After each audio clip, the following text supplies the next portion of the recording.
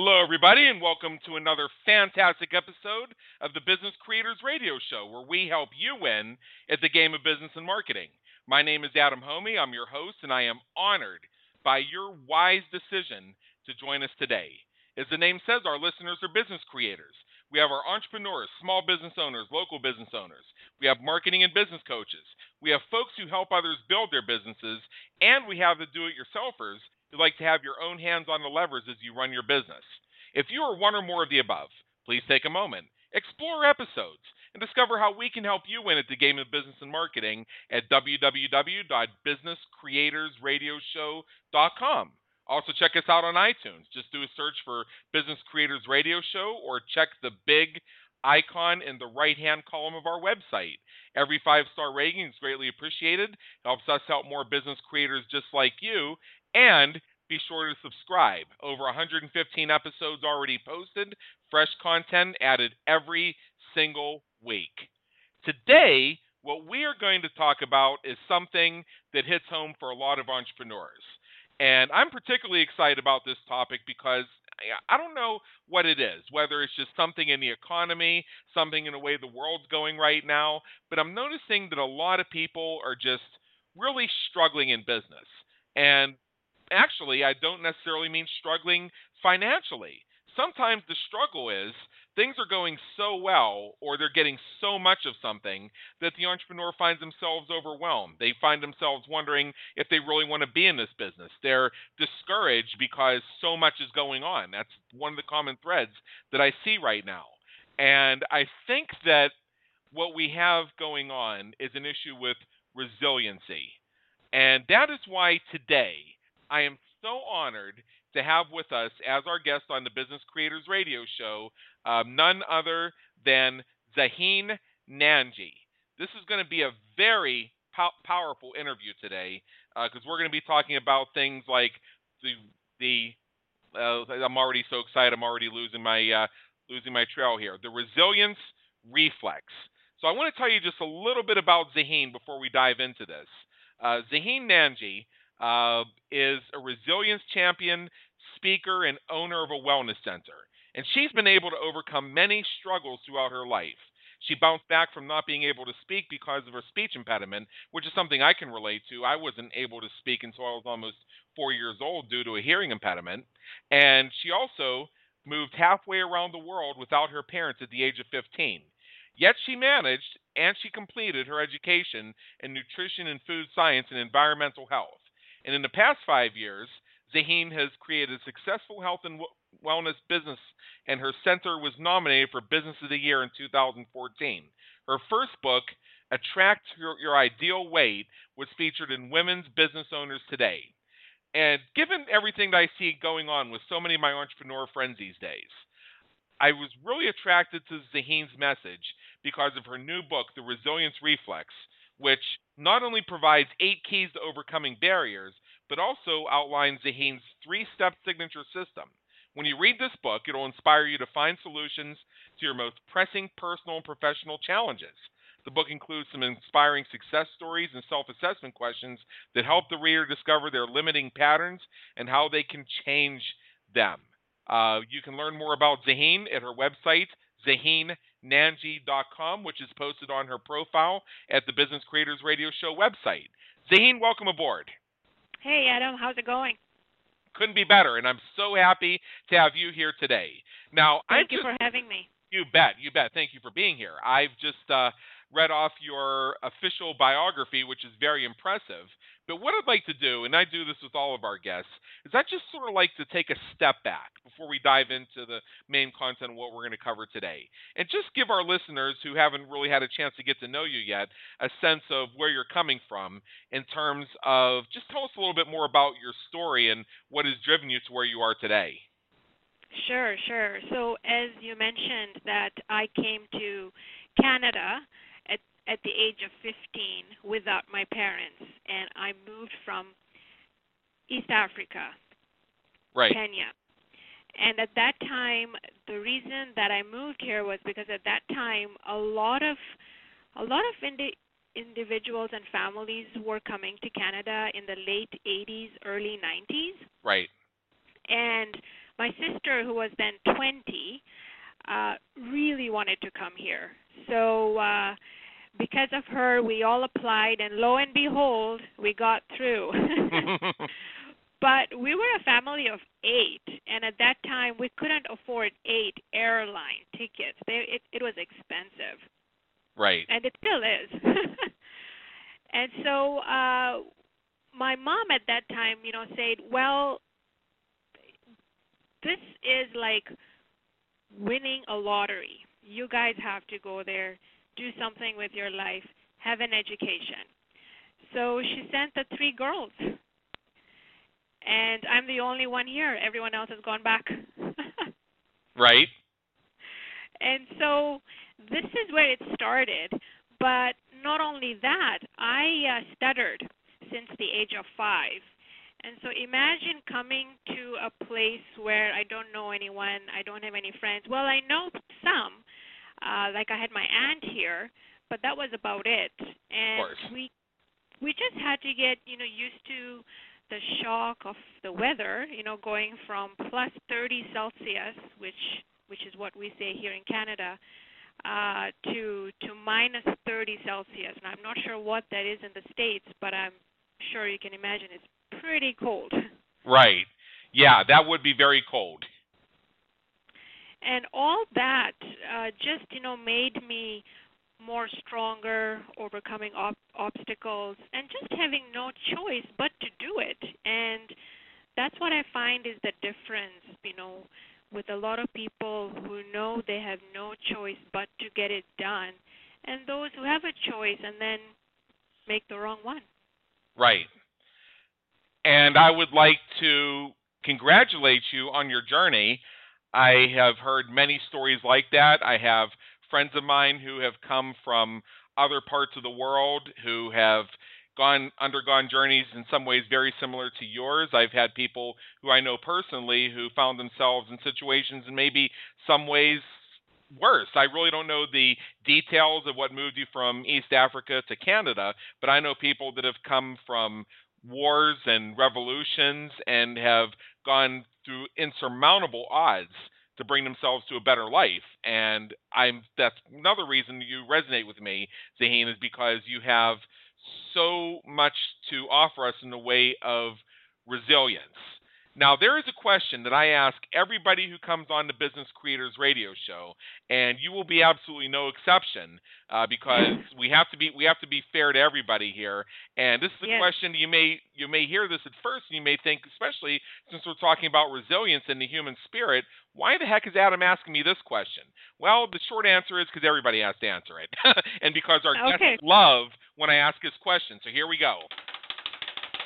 Here in the Business Creators Radio Show, we provide the tools, techniques, and strategies to help entrepreneurs quickly grow their businesses. And a lot of our listeners tell me they have everything they need to implement anything that anybody on Business Creators Radio Show says they need to do, except for time and money. This is the question we ask everybody who appears on our show. And what I like is not only the variety of different answers, but also the variety of different ways the question is interpreted. So, Zaheen, how do time and money impact what you're going to share with us today? That's a great question. How does time and money impact us today? Yes. Well, let me start with time. And if I were to give you a formula, T equals C square. All right.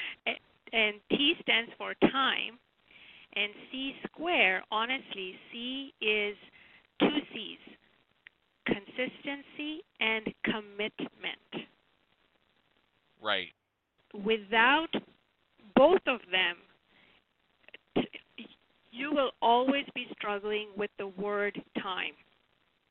And in my book, I say that you need both of those in your calendar. You have to first be committed to what you're doing. If you're not committed, then the other one is not going to follow through.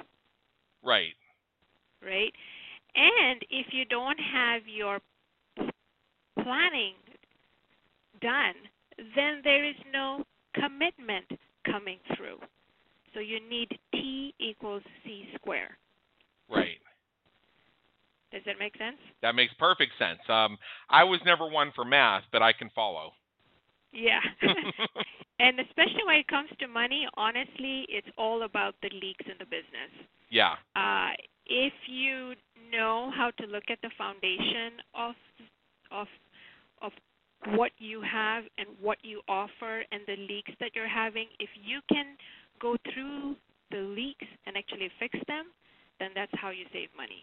But if you keep on doing it over and over and over again and not going back to the mistakes that you've made or to the leaks that you have, then you'll never be successful either. Right. And these are all great insights. And yeah, as everybody can see, I ask this question of every single one of our guests, even when people are wondering, why would he ask about time and money? It's because Mm. we get such a variety of different ways the question is interpreted. This is the first time ever somebody's ever answered the time thing with a mathematical equation. So congratulations on that. You're a trendsetter. I'm just so logical. Great. All right. Well, let's dive in here. What is the resilience reflex? And are some of us born resilient? That's a great question, Adam. And so if we take the two words, resilience, reflex, we want to just start with the first word. Resilience is an inner strength that helps you bounce back from stressful situations. So inner strength. And if you take the second word, reflex, it's the unconscious practice of developing that inner strength. So if you take the two together now, what I'm trying to say in my book is that to build that inner strength, you need to practice developing it by changing your thought patterns, by changing the way you do things and the habits. Only by doing that will you build that inner strength. But it comes with practice. It's like going to the gym. You're not going to build your muscles in 2 weeks, 3 weeks. It takes long. But that is what? The two C's again, right? Right. Commitment and consistency and practice. Right. And thank you very much for sharing that. And I think that we find it, I mean, when we go to the gym, when I take off from the gym usually, the first 2 weeks of January, because that is when you're going to find a total lack of resilience. That's where you find all these sputtering out New Year's resolutions. So all you have to do is wait until about the 15th, and then you'll have a place to park again. You'll be able to use the machines again. The track won't be crowded again. You'll be able to get the free weights again. It'll be great. Yeah, that's right. Yes. Now, inside your book, you have chapters on fear and embracing fear. And in these chapters, you tell us about avoidance behaviors and especially specifically using the story of your own speech impediment and the challenges that came along with that. And I have a little bit of an issue too. I sometimes have a hard time pronouncing the word specifically. I actually got it right this time, but I usually trip on it for some reason. But you also mentioned how you decided to stop avoiding and start taking action after you had an open conversation with your speech therapist. Now, this sounds very intriguing to me. So, if you could tell us a little bit more about that, because I'm thinking you're going to have lots of conversations with your speech therapist, but what do you mean by an open conversation? How is that going to change things? Right. And I think for me, with the open conversation that I had, it was just an aha moment for me.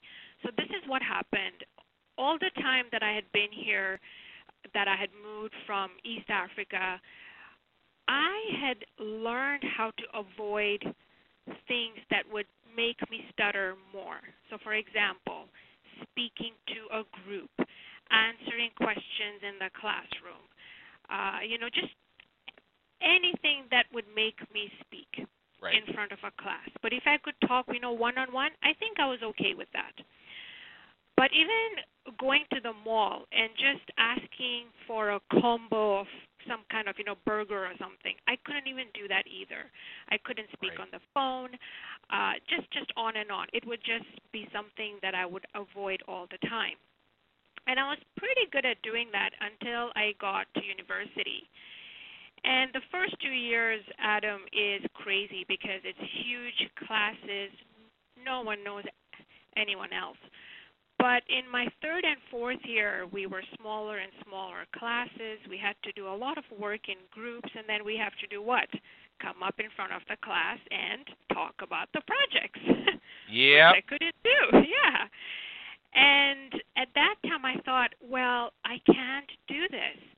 And if I don't do it, I'm going to fail. And if I fail, guess what? I'm out of the whole system and out of a degree.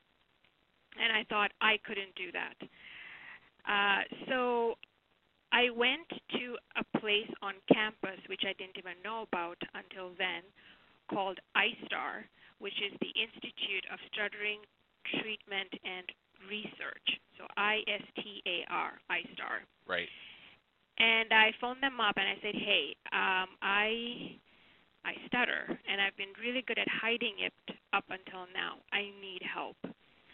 And I went in there, and they asked me to join them for 3 weeks so that I could learn how to speak more clearly and fluently, which I did, which I learned.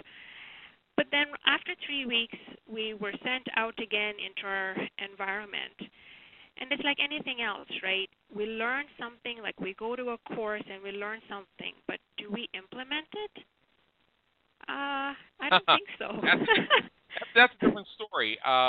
Learning and implementation are a couple different things. We know this. Yeah. And so I didn't do that either. I didn't take what I had learned to be more fluent with out into my environment. So I went back again to my default behaviors, which was avoiding again, not being able to talk on the phone. So I went back after 2 or 3 weeks, and I spoke to my speech path, and I said, hey, I thought this was going to be a cure. I thought I would be able to speak fluently. I cannot do this. What is going on? And she looked at me and she said, are you implementing the skills that we asked you to? Do you have the tape that you listen to every day? So in those days, we had a tape that we had to put into the cassette player Yeah, and play it, I remember that. right? And I said, no. And so this is what she said to me, and that's when I had the aha. And she said, Zaheen, you have a choice and a decision to either stay where you are or use the skills that we gave you and practice until you feel comfortable. Face your fear now. That's the only 2 sentences that she said to me. And at first I was in a daze. So I walked out and I really remember this so clearly. I walked out of iStar. It was a nice hot summer's day, and I'm looking deep into the grass. And something just happened. I don't know what it was, but I looked up at the sky, and then I looked up into space, and I said, I'm going to do this. I'm going to face my fear from now on. And that's what it was. That's fantastic. And, what's unfortunate is that some of our educational systems, some of our social systems don't really address fear, or we get too much, pressure out there that fear is something that you can just will your way through without taking the time to have open conversations and the time to look at what's really going on. One of my personal fears, which is something I don't think I'll ever overcome, is trypanophobia, which is a fear of hypodermic needles. And I know the reasons from having done a number of hypnotherapy type things and EFT and tapping and what have you, to find out what happened that caused that.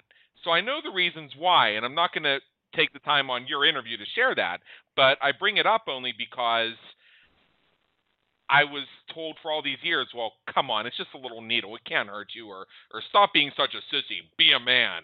Like, I am a man. I don't know why I pass out when somebody wants to stick a needle in me.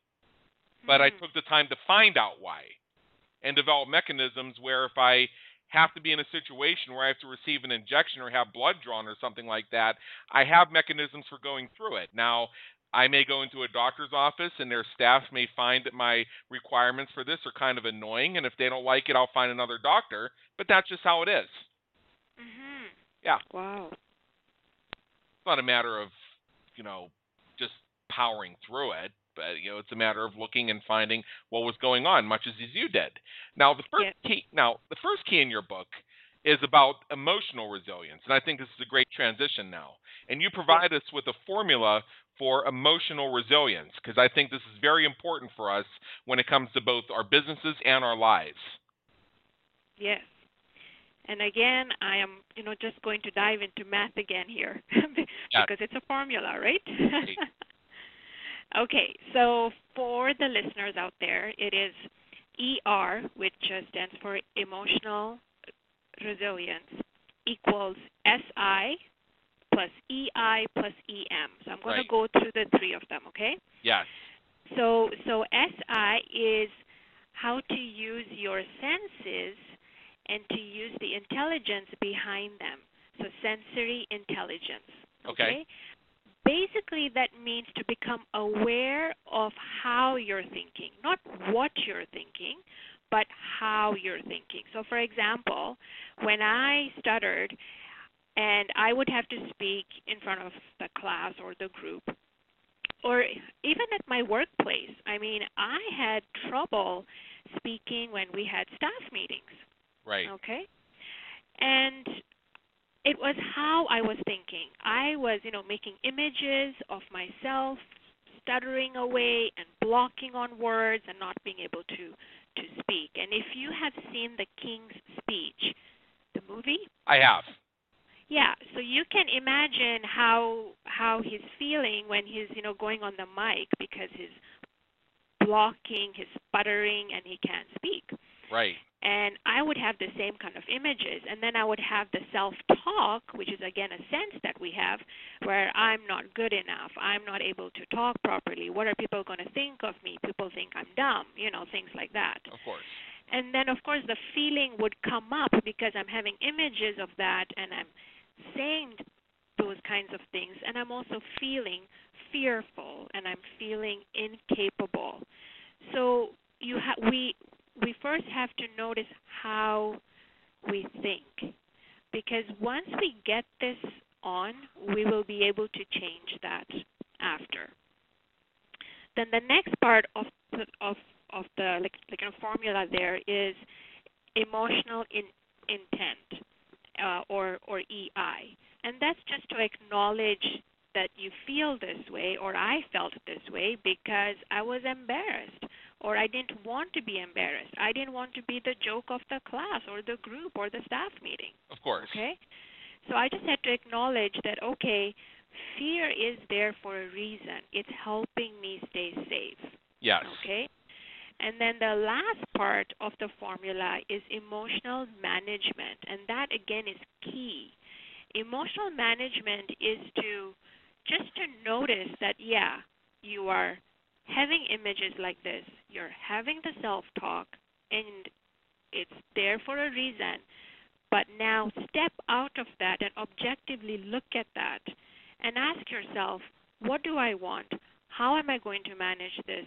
What can I do to help me here right now? How can I change my images and my self-talk? That's management. By doing that, you're actually dominating the fear that you have inside of you instead of it controlling you, basically. Yeah, that's really good. And I appreciate you walking us through that. See, you and I, in some ways, are opposites. You're so analytical and mathematical, I could never pass algebra.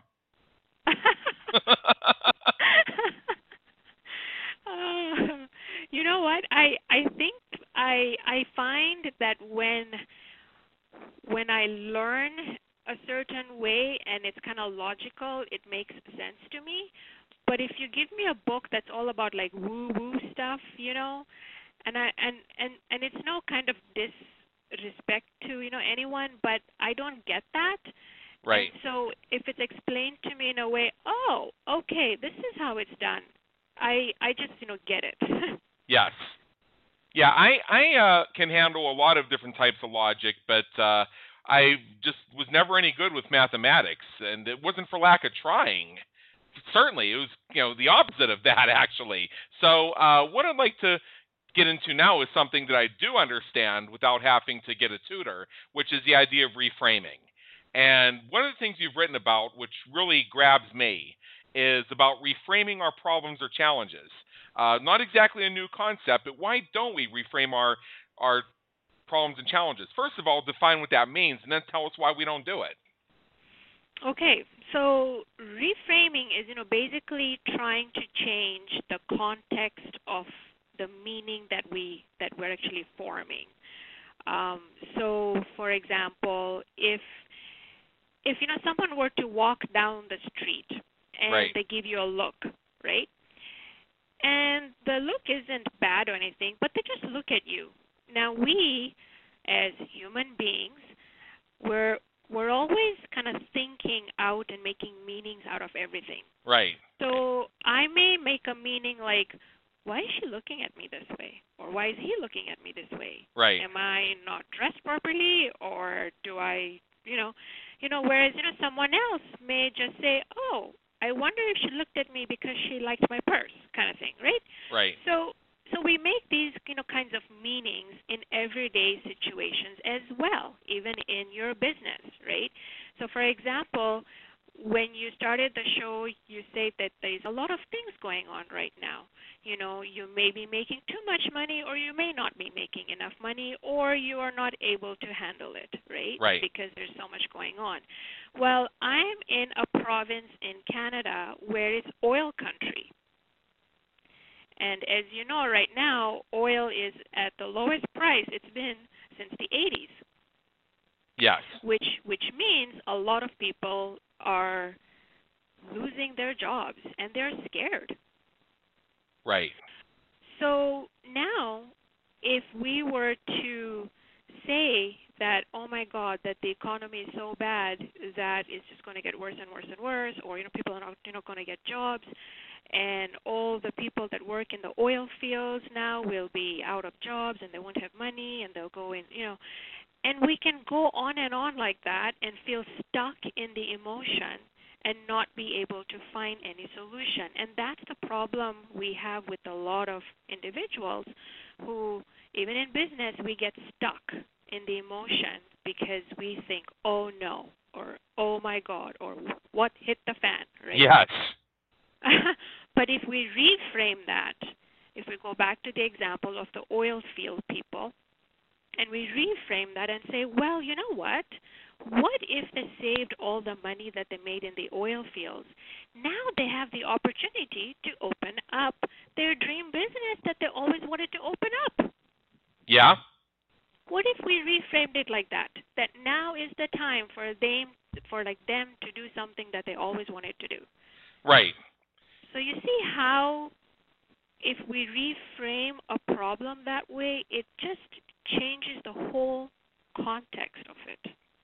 Yeah. One of the things that I learned many years ago, and this was taught to me by one of my mentors, and this may sound like a very simple phrase, but you use the phrase very carefully, and it allows you to break free of the things that have been holding you back up until now. In fact, that's part of the phrase. So let's say, for instance, uh,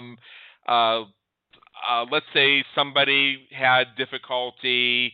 Let's just say it's a guy and he has a hard time meeting women, right? But he'd like to have a girlfriend. He'd like to go out on dates.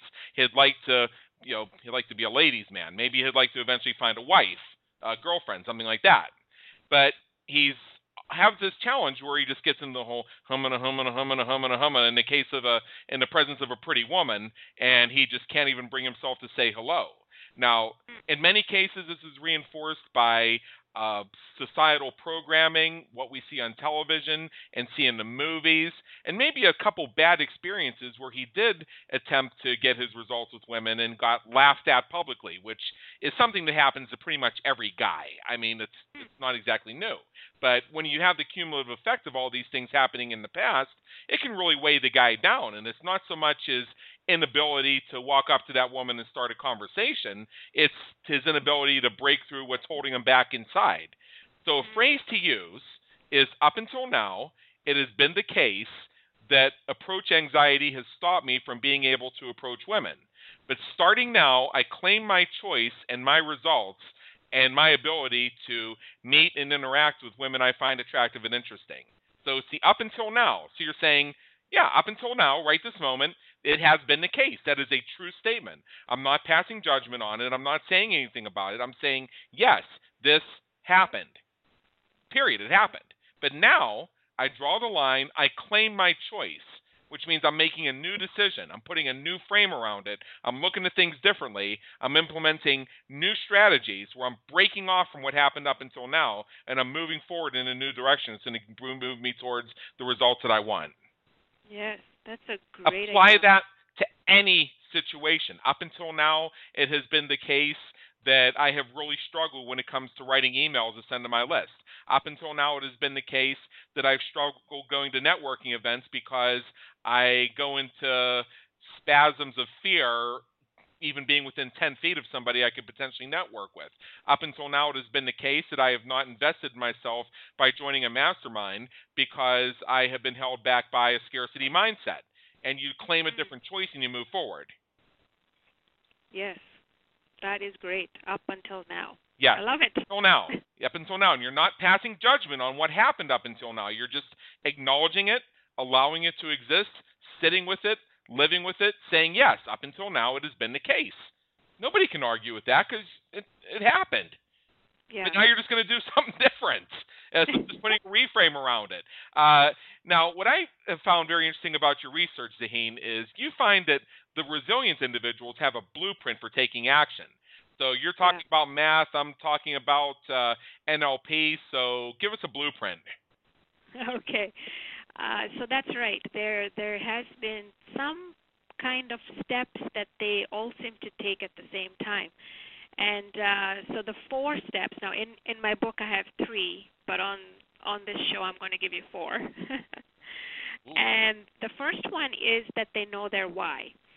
So, for example, when if you want to write a book, like I did, uh, it's so overwhelming, right? Like, where do I start? What do I do? But if I have my why, and that is so deep, that is in front of me, that I want to write my book because I want to share my message and help others, because I want to make a difference, that is the first step, is knowing your why. Yes. Same thing is if you want to improve your health. What is your why, right? Yes.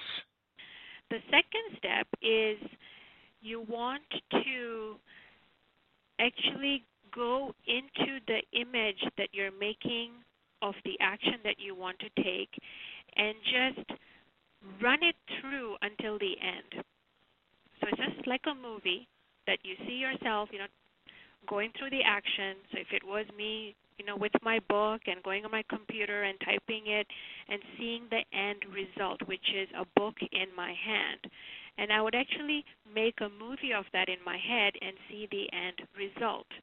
And so when I see that end result, I would then check in with my self-talk, which is the third step.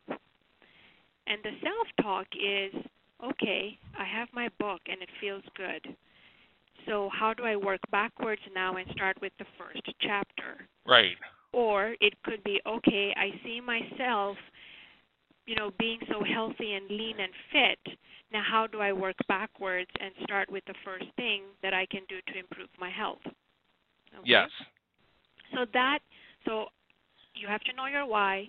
You have to make a movie until you see the end result. Check in with your self-talk and make sure it is what you want it to be, and it's actually positive.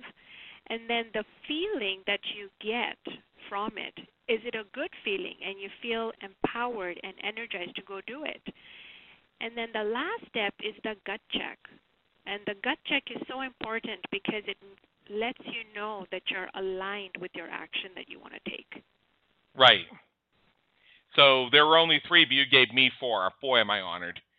What did I ever do to deserve this so I can do more of it? Yes, that's right. Yeah. Now we're just a little over halfway through both our time together and what you're going to share with us. And you've given us resilience, you've given us blueprints, you've given us mathematics that I actually good, which is a first because how many teachers and tutors could not do that for me? It's just on this math thing. Yeah, I was classified as gifted when I was in school. Uh-huh. I took so many advanced placement courses in secondary school that when I arrived at college, I had a whole semester under my belt already. These were Wow. courses, things like American government, English literature, uh, those types of things, topics that really make me passionate. But I couldn't get through a math course without getting multiple deficiency reports and having paid tutors and everything else, and still couldn't get through it. There, in this Wow. case, there was no up until now. It has been the case. I couldn't find the results. I still, I mean, the only algebra I know is, there's no reason trying to solve things with your ex because who knows why. I love that. Right. Uh, and it was very difficult for me going through all this because really I didn't really care much about mathematics. It's like, why do they keep sticking these general education courses on me? I'm not going to be a scientist, I'm not going to be a doctor, I'm not going to be an accountant, I'm not going to be a Mhm. statistician because these things don't even interest me enough for me to try. Meanwhile, I have other topics that I excel at where I can ace a course, an advanced course, without even studying or opening a book. So maybe that's where I really need to focus my energy on what I'm good at. But the pushback is, oh, well, that advanced stuff doesn't matter. Maybe you should stop taking all those advanced courses so you can finally get a handle around this mathematics stuff. Now, do you really You think I? know, Go ahead. I I I was just going to say that it's also in the style of learning. So everyone is just going to learn differently, right? Like Right, my daughter is so visual that she will learn by doing or by watching a video, and same with right, my husband. That's how he learns. right, Whereas I am going to learn through if I first have to read the instructions and then I can watch a video, or I don't have to, and then follow the instructions and then get it done. But that's how I am. okay, So it's all a different way of how we take the learning and how we learn. So with you, math being a tougher like a subject, compared to you say dance, was it? right. Dance with it. Okay, So then I think it's just another way of learning, and with I'm not sure if I said this before, but I did a lot of NLP, right. which stands for Neuro Neuro linguistic Linguistic programming. Yeah, Programming. it Yeah. was. And they do a lot in there where they actually show you how different people learn and communicate, and that is also in my book in one of the chapters.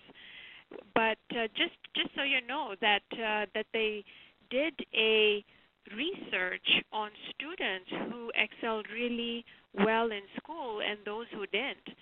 And with the ones who did and who learned really quickly, they found that they make images in their head and they make movies.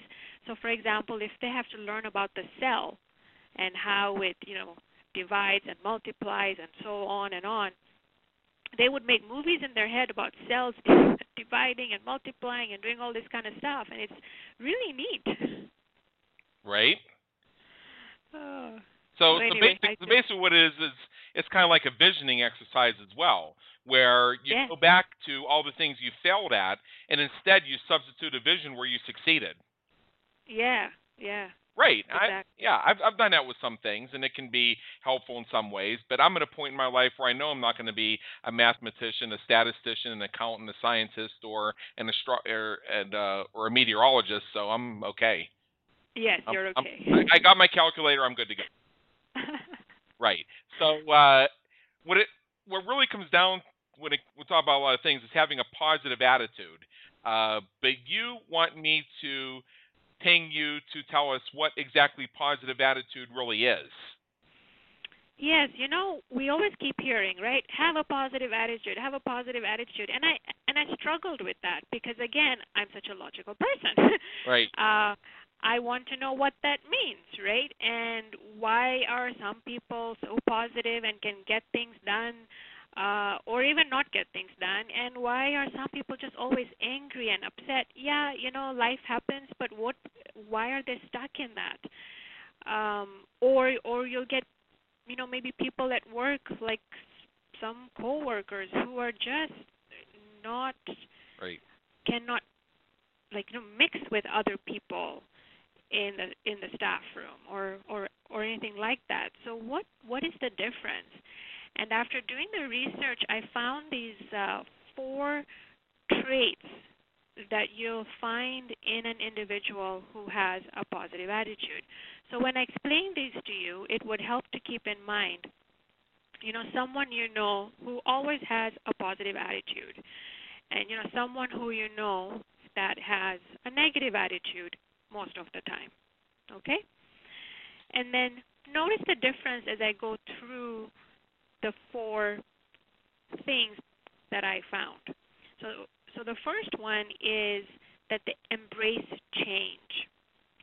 So if you Right. notice, the person who's always positive will want to learn about the changes coming in, whether it's at work, or whether it's with a new thing on the computer, or a new app, or a new smartphone. They will never say, oh, but they'll say, oh, something new, let's see what we can do, right? Whereas someone who is most of the time negative, and there's something new coming in at work, they will say things like, there's always changes happening, and they're never going to let go of the changes. Now I have to learn this new technology or this new software program, and on, right? And Right. they try to resist it. The second trait that I found was a sense of humor. So again, people who are very positive will tend to laugh it off. Not in a bad way, but in a way that, what, this can be dealt with, kind of laugh it off, right? Right. Whereas the person who's negative, again, will have a difficult time, laughing it off. Yes. In fact, they may not even find the humor in it. Right. The third trait is to be very flexible. And again, by that I mean there are some people who tend to be negative and quite stubborn and rigid. And that's why they don't like change, of course. But they also don't want to see another point of view. They just want to see their point of view. Whereas the person with the positive attitude will actually listen to the point of views and will come up with their own kind of decision, and may even take everyone else's decision, right? Yes. And then the fourth trait I found is optimism. And by that, I don't mean that, there are no thorns anywhere, life is full of, roses. That's not what I mean by that. But I mean that they're also realistic optimism. So if you take examples of the war camps that we had in the past, in Second World War and stuff, there's so much research out there about the people who survived, and that's because of this fourth trait, that they had realistic optimism, where they didn't complain every day about, am I going to die today? But Right. they said, how am I going to live today? How am I going to survive another day? Right. So those are the traits, and that's where you find them in an attitude that is very positive. Well, you find a lot of the survivors of the various concentration camps of the various totalitarian movements of the 20th and the 21st centuries find their way through it by visioning what life is going to be after they get out. Yeah. So if they were, so let's say for instance they were a conductor, like a music conductor before they went into camp. They visioned themselves being in front of a concert hall again. If they were somebody who liked to write, they imagined themselves at their book signing. So those types of things, they just created the vision of the future, and they hung on to that. Yes. And there's that a is lot. true. Yeah, and there's a lot to be said. Some of the people who leave concentration camps and such aside, but just think of people who end up in prison. And some of the more resilient people who come out of prison and do well afterwards will do one of two things. Number one, they'll spend their time inside prison preparing for what life's going to be like on the outside. They're going to start educating themselves. They're going to start looking towards the future. They're going to start making plans for when they're paroled or when their sentence is up. Another thing they do is basically they clunk out a lot because, if you sleep 8 hours a day, and you certainly have 8 hours a day to sleep during lights out, that's a 30-year sentence gone right there, where you can travel to another world. Yes. And within your dreams, you can find all kinds of discoveries. Yes. And I would highly recommend the listeners to watch these two movies. And I'm sure that you've also seen them, Adam. And it's The Shawshank Redemption. Yep. Yeah, and if you notice in that movie, he's always saying the word hope, and even at the end, he'll say that there is hope, and that's because he's always looking into the future, finding a way out. Yes. And then the other movie, I don't know if you've seen it, but it's the story of the athlete Louis Zamperini. Yep. The movie is Unbroken. Yep. And again, it just shows that he could take so much, but when he was at sea for 47 days, he was the only one who thought about food, who thought about water, who thought about surviving. Right. And then after he went to camp, he just thought about, how can I survive the day? What can I do the next day? And honestly, those two movies are so inspiring. Right. Yeah, and these are the types of movies that I prefer to watch. I've seen The Shawshank Redemption, 30, 40 times in my life. And we find out at the very end, the guy's been planning his end game almost since the day he got in there. Yes. I mean, yes, he wasn't letting those walls hold him back. I mean, how long did it take him to dig that hole using a spoon? Yeah, I can't remember, but it took him a long time. And that's another thing, is patience. Wow. Well, he was a young guy doing life. He had time. That's true. Yeah, and he took his skills that he went in with, his brilliance when it comes to managing money, and he applied that to what life was going to be like on the outside. So while the warden was ripping off the prison and ripping off local contractors and everybody else through the bribery schemes, he was in turn ripping off the warden. Yeah. Yeah. So, but other than rather than a lot of people he probably encountered on a day-to-day basis who wallowed in negativity and how can I how am I going to deal with this, and this really sucks, so why don't I go beat up on somebody? This guy's just thinking, one of these days I'm going to build my boat. Yeah. I'll show them all. Yes. All right. So we have about 10 minutes left here, and that gives us still a little bit of time here. And I think we're having a great time together here. I'm really loving what we're covering, and I think this is something that's going to be very helpful for our audience. And one more thing that I want to ask you here is, it's about one of the keys to resiliency, and it's all about relationship skills. And you even give it an acronym, kind of an ironic acronym, LIMP, LIMP. So what does that stand for, and what does that have to do with building resilience? So yes, since we're talking about business, I guess we might want to think about client attraction and retention. Yes, and that is so important. And as you mentioned, too, that we have a wellness center, so that is something that we're always looking at, the way we attract, the way we retain, the way we sell, the way we talk. It's all a part of LIMP.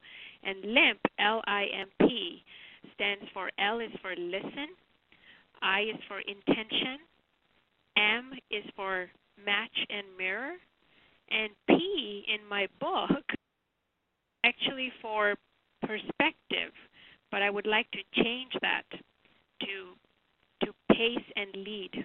So maybe in my next. And so in the if if if you look at limp when it comes to business, I think it's very important first to listen to your client or to your customer. Even if you are building a course that you want to sell online, which is what I'm doing today, you want to listen to what your customers want. And if you just ask them, how can I help, or what is the challenge that you have at the moment, and they will tell you their whole life story, and all you have to do is just pick the things that you can help them with in your business. And I also go through how you need to understand their style of communication. So, Adam, you'll agree with me that there are some people who are, again, visual. And how you know that is that they will look up to the ceiling or to the sky and speak to you. They're not going to look into your eyes all the time or look down, okay? Okay. When you talk to people like that, you want to use words that are visual. I can see that, or I can focus on that. So those are all kind of visual words.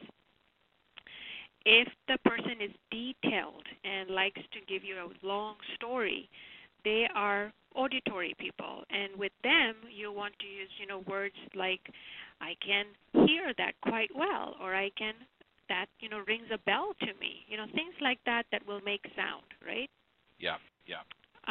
If they are kinesthetic, they will look down and talk because they are actually trying to access their feelings. So when they look down and talk, the kinds of words they will say are, I feel like this, or I feel like that.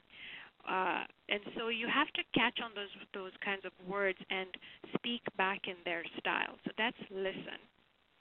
And then intent is to really understand what they're saying is what they're saying. So, for example, if a client or a customer is really upset at the service that they got or at the product that they bought, really try to understand why they are so upset. And just ask them what was about the service that you're upset about. And again, then listen in their style and talk back in their style. Same with the product. And I find that when you understand their intention, so it could be that that they thought that they would get this free, bonus gift if they were to get this package or get this course from you or get this, service from you, but they didn't get it. Then you go, oh, okay. So the intention there is that you did not value the integrity that you offered to them, which was the bonus. Does that make sense? Makes perfect sense. Yeah. And then, match and mirror is, especially, you can do this on the phone. You can even do this if they walk into your store. So with the wellness center, when they walk in, like, you want to match and mirror. Like, someone comes in friendly, you want to be friendly, of course. Someone comes in kind of quiet and aloof, then you want to leave them that way until they start to warm up to you. You want to look at the tone of, voice. If it's quiet, you stay quiet. If it's loud, then you go loud, right? Because you want to match and mirror. And if, however, again, someone comes in with a conflict and they're with a loud voice and they're angry and upset, then your job is not to match and mirror that as the owner of the business, but it's to do the opposite. It's to lead and to pace. What that means is that you want to tone down your voice. You want to breathe so that as you do that, they match you. Does that make sense? Yes, it does. And the last one, P4, perspective, is to show genuine interest to what's important to the other, person. So, for example, when a client comes in and you have a product, or if it's even on your store that is on the website, right? And they have all these kind of questions, you always want to ask, well, what's important to you? So, for example, say if they come into the wellness center that I have and they're, looking at some skincare, right? I am not going to go to the most, one that's so expensive or to the one that's, least expensive. I wouldn't even go towards the sales, part of it. I'll just say, what is important to you? Is it that you want to have some good soft skin that's full of, moisture, or you want to get your, wrinkles gone? Right. Because then it depends how they answer is what I will give them. And once I understand that, then I know their why. It's not about my why, about making sales. It's about their why. And if I understand them, they will buy from me and come back again. Yes. So that's limp for you. Okay. Not very limp at all. Very strong, actually. That's a good one. Yes. I like it, and I love how you speak in terms of analogies, and I'm actually starting to get my hands around some of this mathematical stuff. So we're actually at the top of the hour. We're just about out of time here. So first of all, Zaheen Nanji, I want to thank you so much for coming to spend time with us today, and for just 1 minute, let me turn over the floor to you. I know we have some people who may be on the edge of their seat looking to take this to the next level. So just let our audience know how you can help and where they can go from here. For sure. First of all, thank you, Adam, for having me on your show. And for the listeners, they can go on my website, zaheennanji.com, which Right. you will have in the show notes. And on there, I have I do a lot of speaking engagements, but I'm also coming up with a online course on how to be more productive in life, and that will be coming next year. So they can have a look in there when it's done.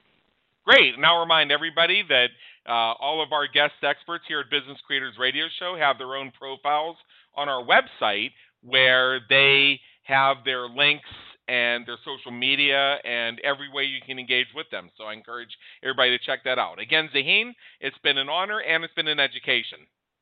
Thank you so much, Adam. All right. And for everybody listening, this is Adam Homey. I'm host of the Business Creators Radio Show. Please check out our previous and our upcoming episodes at www.businesscreatorsradioshow.com and also on iTunes, where we help you win at the game of business and marketing.